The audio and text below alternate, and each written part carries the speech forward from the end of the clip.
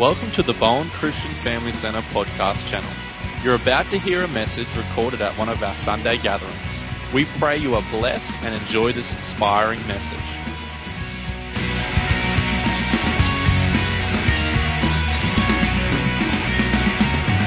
Amen. I'd like to open your Bibles tonight to the book of Samuel, and I'm going to keep praying for people, in the meeting. So, thank you, Jesus.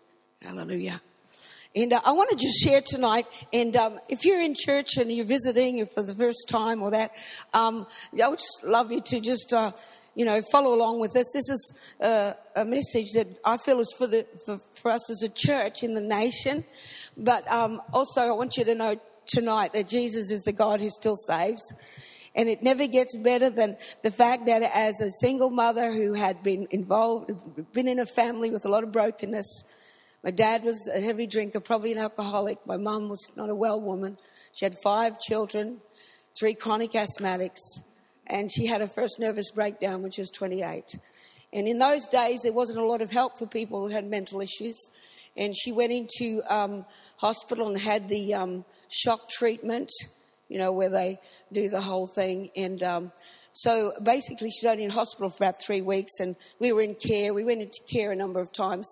And as my mum was brought home, my dad brought her home from the hospital, and she was, still very discouraged. And I was about 12 when she took her first overdose, and it does something to you as a 12-year-old to try and wake your mother up. And so we rang the ambulance, and she had to have her stomach pumped, and when the primary caregivers of your life need your care at that young age, it does something in your life. And you become someone who mentally says, well, I'm going to look after myself. The people I'm meant to depend upon, I'm looking after in a sense. And so my mum struggled in those areas. And so I grew up in a family where the only way you got attention was if you got sick. And my brothers, my 2 sisters and my brother were chronic asthmatics. And so it took up all mum's time and attention. So I grew up looking for attention and love, and so by the time I was 16, I'm taking drugs and smoking dope, and 17, 18, I was riding a motorbike and hanging out with the wrong crowd, and in 19, I was pregnant, and through the Catholic Agency for Unmarried Mothers, who helped pregnant girls, and they had a list of people who would take in girls that were pregnant till they had their babies, and for room and board that you would help with the family. So I went to Ipswich and had my baby in the Ipswich hospital, and came back home and pretty much resumed my old life. But thank God that someone, when my daughter was about almost 3, somebody noticed that I was careering towards a bad destiny, and they told me about Jesus, that God was real. You see, I had a respect for God, and I had a sense of He was up there somewhere. But when someone told me that Jesus Christ was real, and He loved me individually, and that if I would open the door of my life and ask Him to come in, He would come in and be my Saviour, and He would change my life. And I believe that, and I thank God that I'd had enough of the world, that I was ready to say the cross before me and the world behind me. And as I knelt by my little girl's bed and I said, Jesus, if you help me raise this child so she doesn't turn out like I did, so she doesn't take drugs, so she doesn't hitchhike at 2 o'clock in the morning, I'll serve you all the days of my life. And God has been faithful over many years. And that daughter is grown and she's serving the Lord. And I have 2 granddaughters. Tonight, my 15-year-old granddaughter is leading worship at True Christian City Church in Kawana Waters at the Gold Coast, at the Sunshine Coast tonight. I want to say the power of one salvation not only saved my daughter, but saved my granddaughter. And I believe that you can depend on the salvation of God. Amen? It lasts. It lasts. Glory to God. Hallelujah. It lasts. But I'm here tonight to say that there is a process and a preparation that we all go through. And this morning I was saying that our society has been infected by what they call short-termism. It's got to happen quickly, and it's got to come together quickly, and all those things. But God's the God of the long path. He's not the God of the microwave. He's the God of the slow cooker. Amen? And he allows us to go through things because God cannot use people who cannot wait. Because waiting is an expression of maturity. If I'm needy and I'm grabbing for things, then God will actually make me wait longer. You see, it's great not to need anything. Oh, I need this. And if I have that, then I'll be happy. But it's great to say, He's all I need. And He has to take us through a process until that's real in our life. Amen? And so I want us to have a look at a journey of one of the greatest people in the Bible, and that's King David. And he's one of my favorite people, and he's the greatest king of the Old Testament. And so very quickly, he was in 4 locations, and he came into 3 anointings before he was fully crowned king. And so we can see in the process in our own life that God has got a journey to prepare us to step into what He has for us. Amen? And so the first anointing that David comes into is at Bethlehem, and he has this prophetic word from Samuel, and he's minding the sheep, and Samuel's got a word that he's to go and anoint the next king. And as you know, all of Jesse's sons come out, the whole parade of them, young, strong men. And the father, Jesse, didn't even invite David. He was back with the sheep. He didn't even consider him a runner-up, let alone a choice one. And every time Samuel went to anoint a son of Jesse, that's all God said. The next king will be the son of Jesse. And as he went to anoint him, God said, "No, not him. Don't look at the outward appearance, because I look at the heart." And he went, this must be him. And no, that's not him. And they went on, and then Samuel said, have you any sons left? And Jesse says, well, there's David. He's out minding the sheep. And Samuel said, we will not eat until I see the lad. And they bring David, a young boy. He's been minding the sheep. And the Bible says he's red-haired, of ruddy complexion. And he comes in, and he's got his slingshot. That's what he's been out there. The shepherd boys would practice with their slingshots in their downtime, and just trying to hit that rock on the top of that pole. They practice all the time. And he came in, and with that slingshot with which he'd killed a lion and a bear, he protected the flock. And Samuel saw him, and God says, arise and anoint this young man. That's him. So he wasn't even second choice. He was not even on the list. And so God said, anoint him. And that was not the time that he just went forward and stepped into it. No, he went back to minding the sheep. And sometimes, God will give you a sense of destiny, but we're to keep doing what we're doing right now. We're to keep serving. So in Bethlehem, when he was anointed by Samuel, he did 3 things. He did beat a giant. He found a giant to beat. I'll tell you what, you don't have to go looking for giants. They'll come looking for you. If you've got a call of God on your life, there'll be a few giants that'll show up. But the Bible says the giants are bred for us. And David, who'd had experience of trusting God with the lion and the bear, he killed Goliath, and they began to sing prophetic songs. And they sang, Saul has killed his thousands, but David his 10,000s. He'd only killed one person. But they're prophetically singing about his destiny. He found a giant to beat, a king to serve. I want to say, for us to fulfill our destiny, start serving. Start belonging somewhere, because that's the place you're going to grow into your destiny. Amen? Because iron sharpens iron. And one of the things I found when I got saved, when I came to the Lord, I had a great passion for God, but I had a lot of things that I had to overcome. I had a lot of fear of man. I had a lot of insecurities. And it's in the house of God, as you start to step into things, that God develops you in those areas. Amen? And I didn't know when I taught Sunday school, because that's what I did. Whatever your hand finds to do, do it with all your might. I was scared of the kids. I would teach the story, Dr. White's storybook, like this. I was scared of the kids. And God had a plan for me to be speaking publicly, and I would have been freaking out if I knew that at the time. Amen? But he has ways of developing us. And so he found a king to serve, a giant to beat, and he found a friend to love. And that's where he built covenant relationship. And I believe that one of the greatest things about David is he raised up mighty men. It wasn't just all about him. He was raising up others. But I want to just let us have a look at the fact that even though he had an anointing and a calling, the preparation took him into the next place, because the Bible says that Saul got jealous of David and he began to try and kill him. And he actually threw a spear at him and pinned him to the wall, and David would just escape.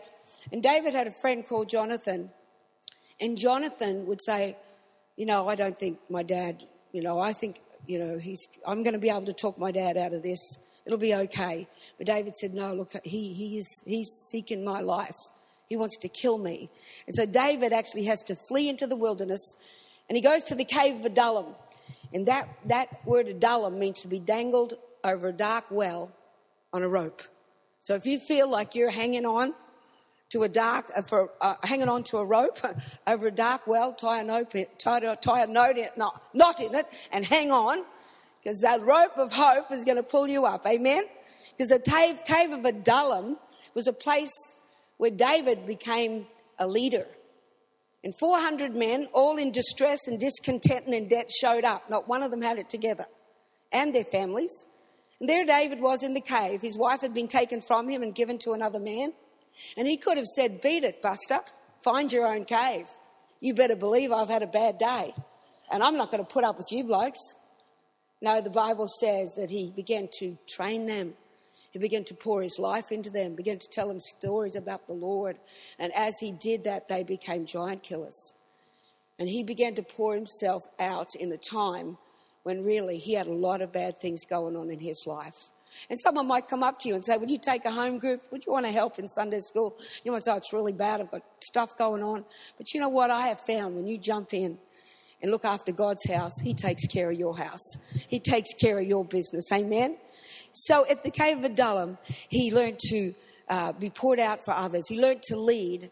And when that time was over, the Bible says that things began to shift. God knows when you're ready to go to the next stage.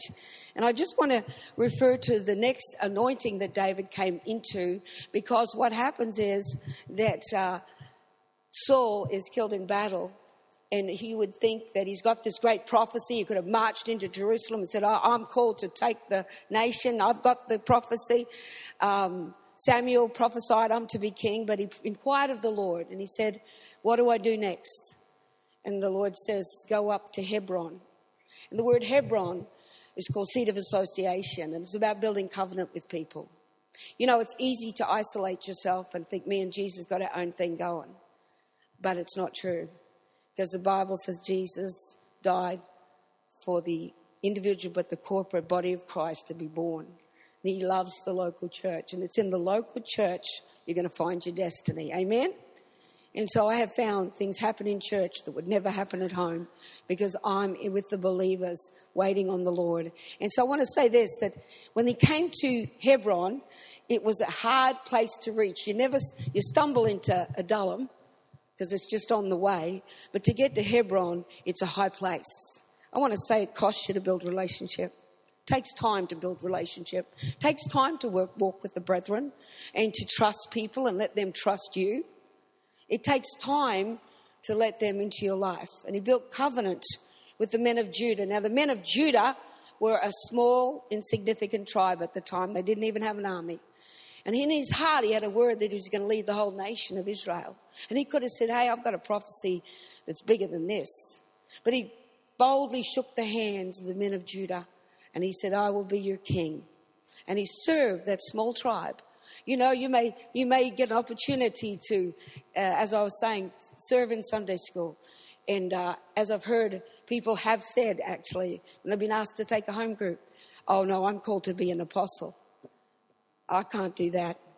Now, I didn't say it, but in my heart I thought, well, you got Buckley's, mate. You just got your reward right there. I'll see you when you come around the mountain again. I'll see you when the next whale spits you out. Sorry, I have got a kind heart. But I tell you what, I hate people wasting God's time. And so here he is at Hebron, and I want you to see what happened at Hebron. The Bible says this, because the house of Saul, you see, Saul was the people's choice, and he worried about the opinions of man.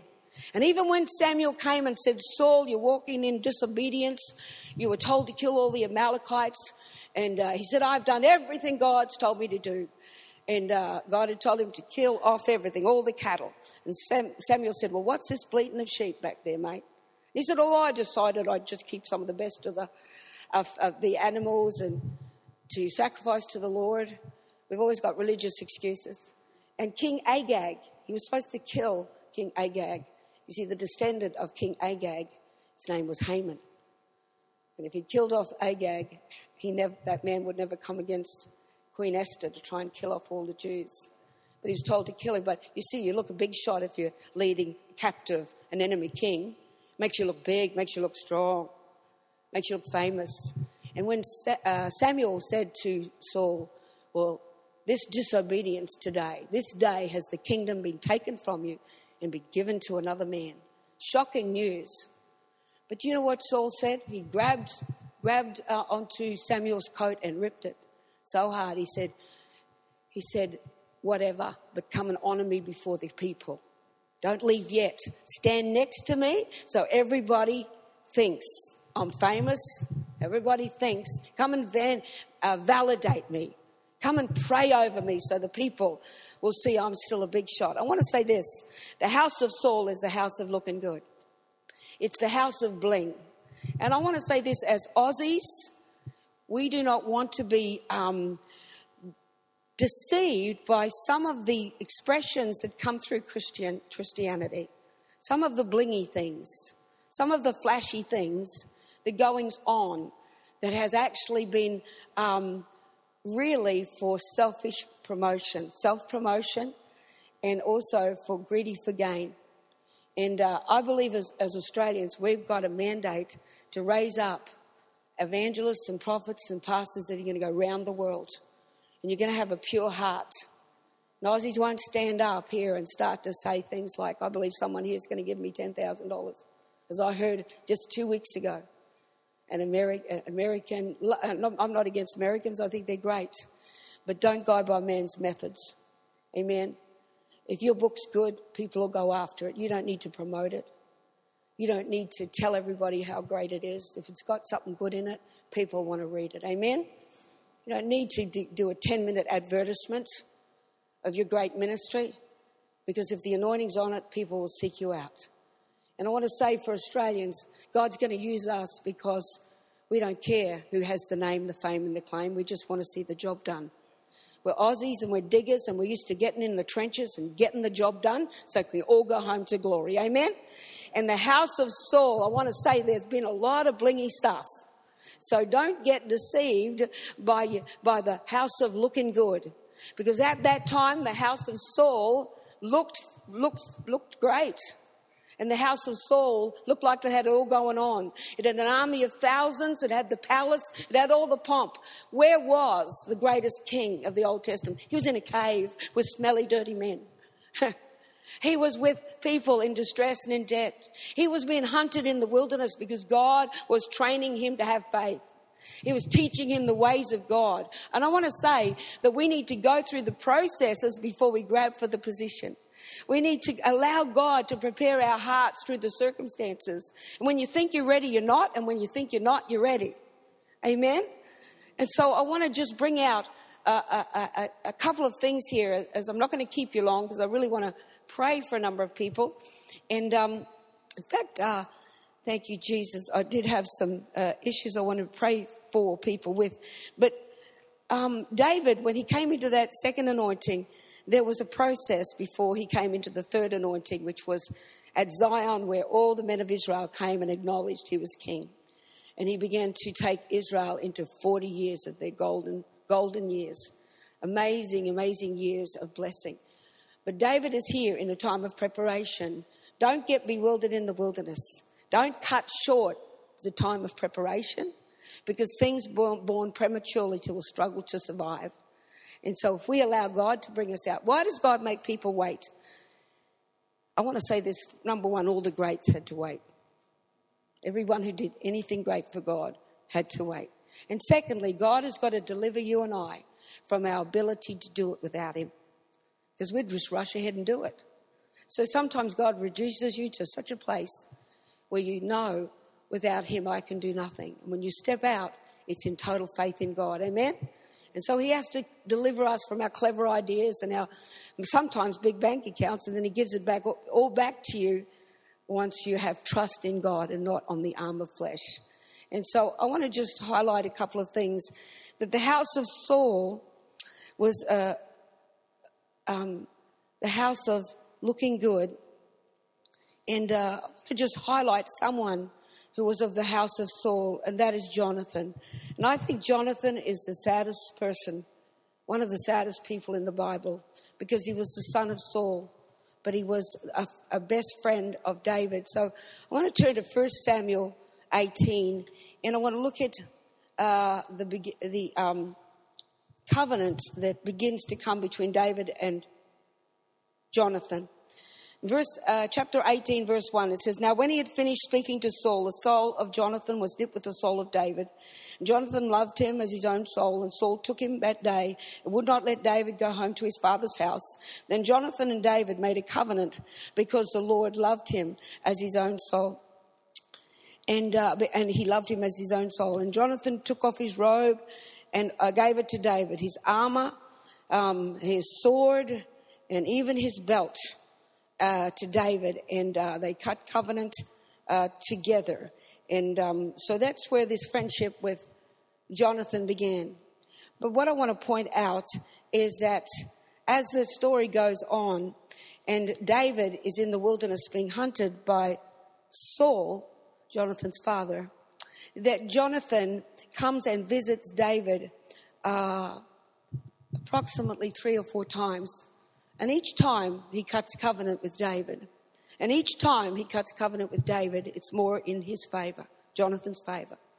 And so he comes and he cuts covenant with David. And if you're taking notes, I'm not going to go to all these scriptures, but he cut covenant with David. I'll just find it for you. I'll give them to the pastor so you'll know that it's true. And he'll give them to you later. I can't read my scribble. The first time he comes to the wilderness and he said, David, whatever happens, I want you to take care of my family and my children. You know, if this goes badly, if this goes good for you and bad for my father's, or look after my family and look after my generations. And he said, David, you keep your word to me. And so he goes back to his own house. He goes back to the house of Saul. He goes back to the house of looking good. And then he comes to David another time and he finds him there in the wilderness. And he begins to ask him afresh a covenant that's all weighted if things go your way. That he says, David, you know, the Lord has told you that you'll be king and I will be next to you. Hello, hang on. Who said you'd be next to David? You've not been prepared like the mighty men. You're back in the house of looking good. You're back there in cruising comfort. So he's actually making sure he's got a position with David should it go that way. And he goes back to the house of Saul. And then the third time he comes. And so I just want to read a couple of Psalms. And this is it's certainly another slant on Jonathan. Because ultimately Jonathan stays in the house of Saul and he gets called into battle with his father for one last battle. And of course he gets killed alongside of Saul. He dies in battle. His family are not protected. His family, well, his seed is, but staying in the house of Saul did him no good. He should have, I believe, been with the man that God said, this is my man. This is the person I want you to back. But he actually had a friendship with David, but he had a heart to stay in the security of the house of looking good, the house of man's opinions being more important than God's opinion. So I want to just read a couple of Psalms. Psalm 41, this is a psalm of David. And he's saying when he's being hunted in the wilderness. He says, my enemies are speaking evil of me. And then he says, there's someone who comes to me and he speaks lies and his heart gathers iniquity to himself. And when he goes out, he tells on me. And verse 9 says, even my own familiar friend, even my best friend in whom I trusted, who ate bread with me, has lifted up his heel against me. I don't think that was Absalom, his son that came against him.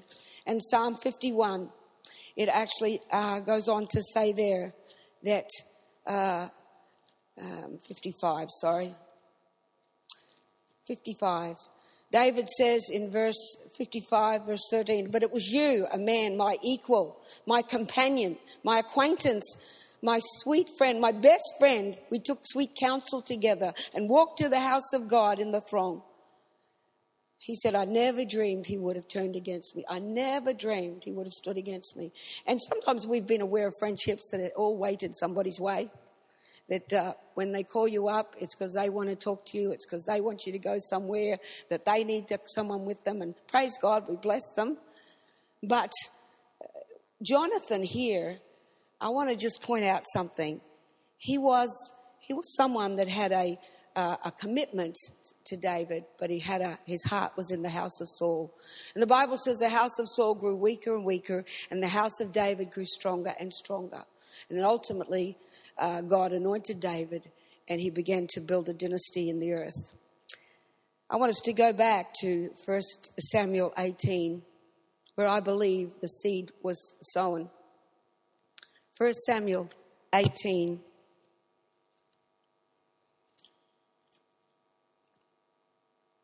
And he says there, and when he had finished speaking, they decided to cut covenant. And Jonathan took off his robe that was on him, and he gave it to David. And he took off his armor, his belt, and his bow. Pretty cool. Gave him all that stuff. Maybe even gave him his purse. But I want to say one thing he didn't give him, and that was his shoes. You see, he said, David, I'm with you, but I can't walk with you.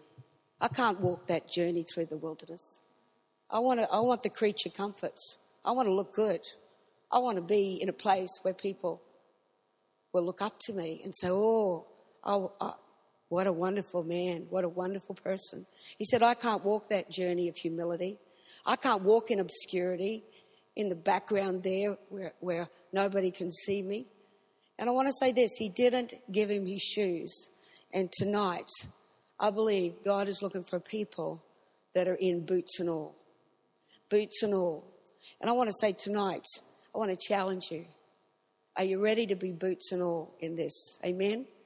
In this, I want to say there's some here that just prophetically need to chuck your shoes up on the altar. And that's not this church, that's just to God. Saying, okay, God, thank you for the covenant, but I'm in boots and all. I'm in boots and all tonight. Amen? Who's going to chuck their shoes on the altar? Praise God. Amen. There's a few of you going to chuck, just as a prophetic sign. Come on, Aussies, come on. And God, I'm in boots and all. Hallelujah. I'm not someone that's got a foot in the house of David, but I've got a foot in the house of, amen. Praise the Lord. Are we in boots and all in this? Because God is raising up an army in the nation of Australia. Glory to God. Just watch people's heads if you're flicking your shoes up here. But if you want to come on, glory to God.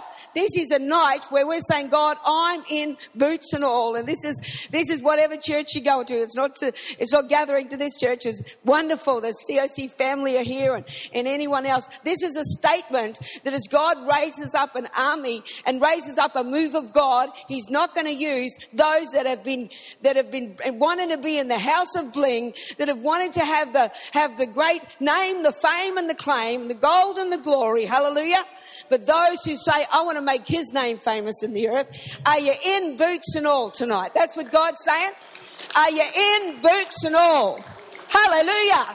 Give someone next to you a high five. Glory to God. I want to say one of the saddest people in the Bible is Jonathan. Because he said, you're going to be king, and if it goes your way, I'll rule with you. But if my dad wins, I'll be the son of the king. So I'll still look good.